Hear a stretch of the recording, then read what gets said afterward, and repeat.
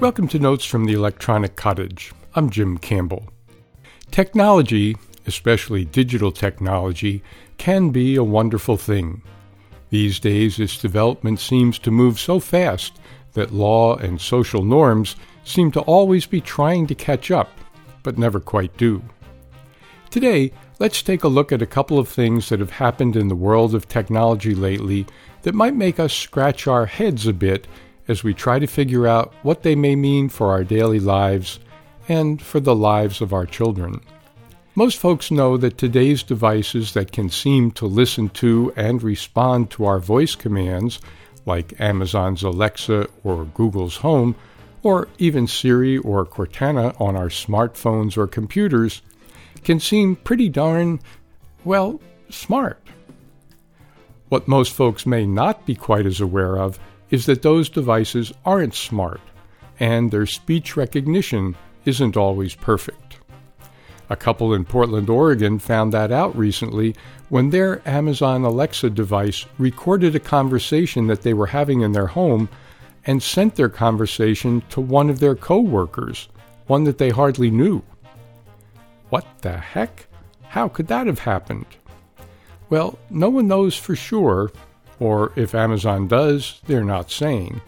Let's just start with how these devices actually work. For them to work, they have to be able to recognize the command phrase that will make the device take a particular action.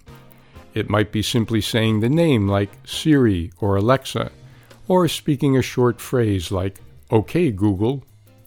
But whatever the keyword is, the device has to be listening all the time in order to respond when an owner utters that command phrase. That's item number one to keep in mind if you happen to have one of these devices. They are always listening because they have to work properly. In this particular case, it seems like the couple's Alexa unit misinterpreted something that they said that sounded to the machine like Alexa, and so it started recording. Somewhere in the conversation, the machine thought that it heard the name of the coworker and an instruction to send a recorded file to that person. Except that the couple never even told the machine to wake up, let alone email their conversation to someone they hardly knew who happened to be in their smartphone address book. So while it's often a convenience to simply say, "Alexa, play some music by Chalky Aftertaste and his musical poltroons," and have the melody start, owners of such devices should understand that the devices are always listening. And they should understand that the processing necessary to carry out instructions or to answer questions is not happening in the device in the living room or kitchen. It's happening hundreds or thousands of miles away on company servers, and then the action is taken or the question answered. It all happens very quickly, of course, but it doesn't happen in the person's home or office, and a recording of the conversation or the question or instruction or whatever it is stored on servers somewhere for who knows how long. That, too, is simply how those machines work. And while the speech recognition on these modern-day servants is quite good, it is not perfect, as the Portland couple learned.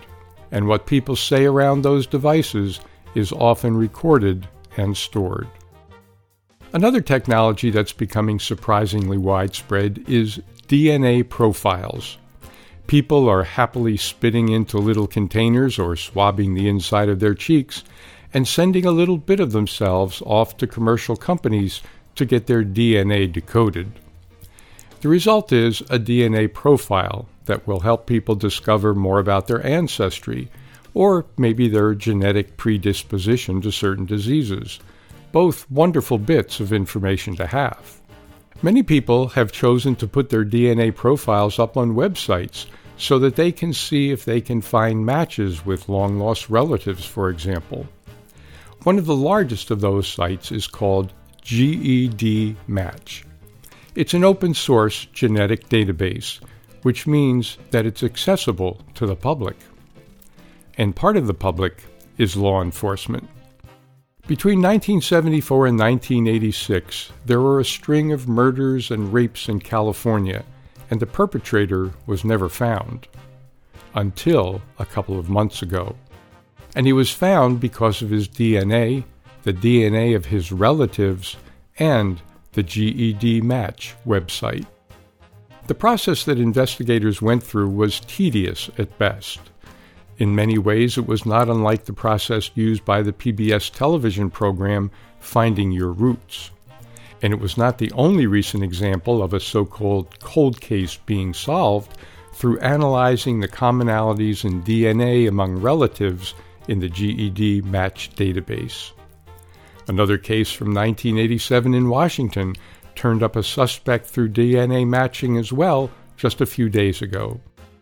The mostly volunteer GED Match database wanted its users to know that their DNA profiles, which they voluntarily uploaded to the site, could be used by police to try to track criminals who left DNA traces at a crime scene, but whose DNA was not in any police database.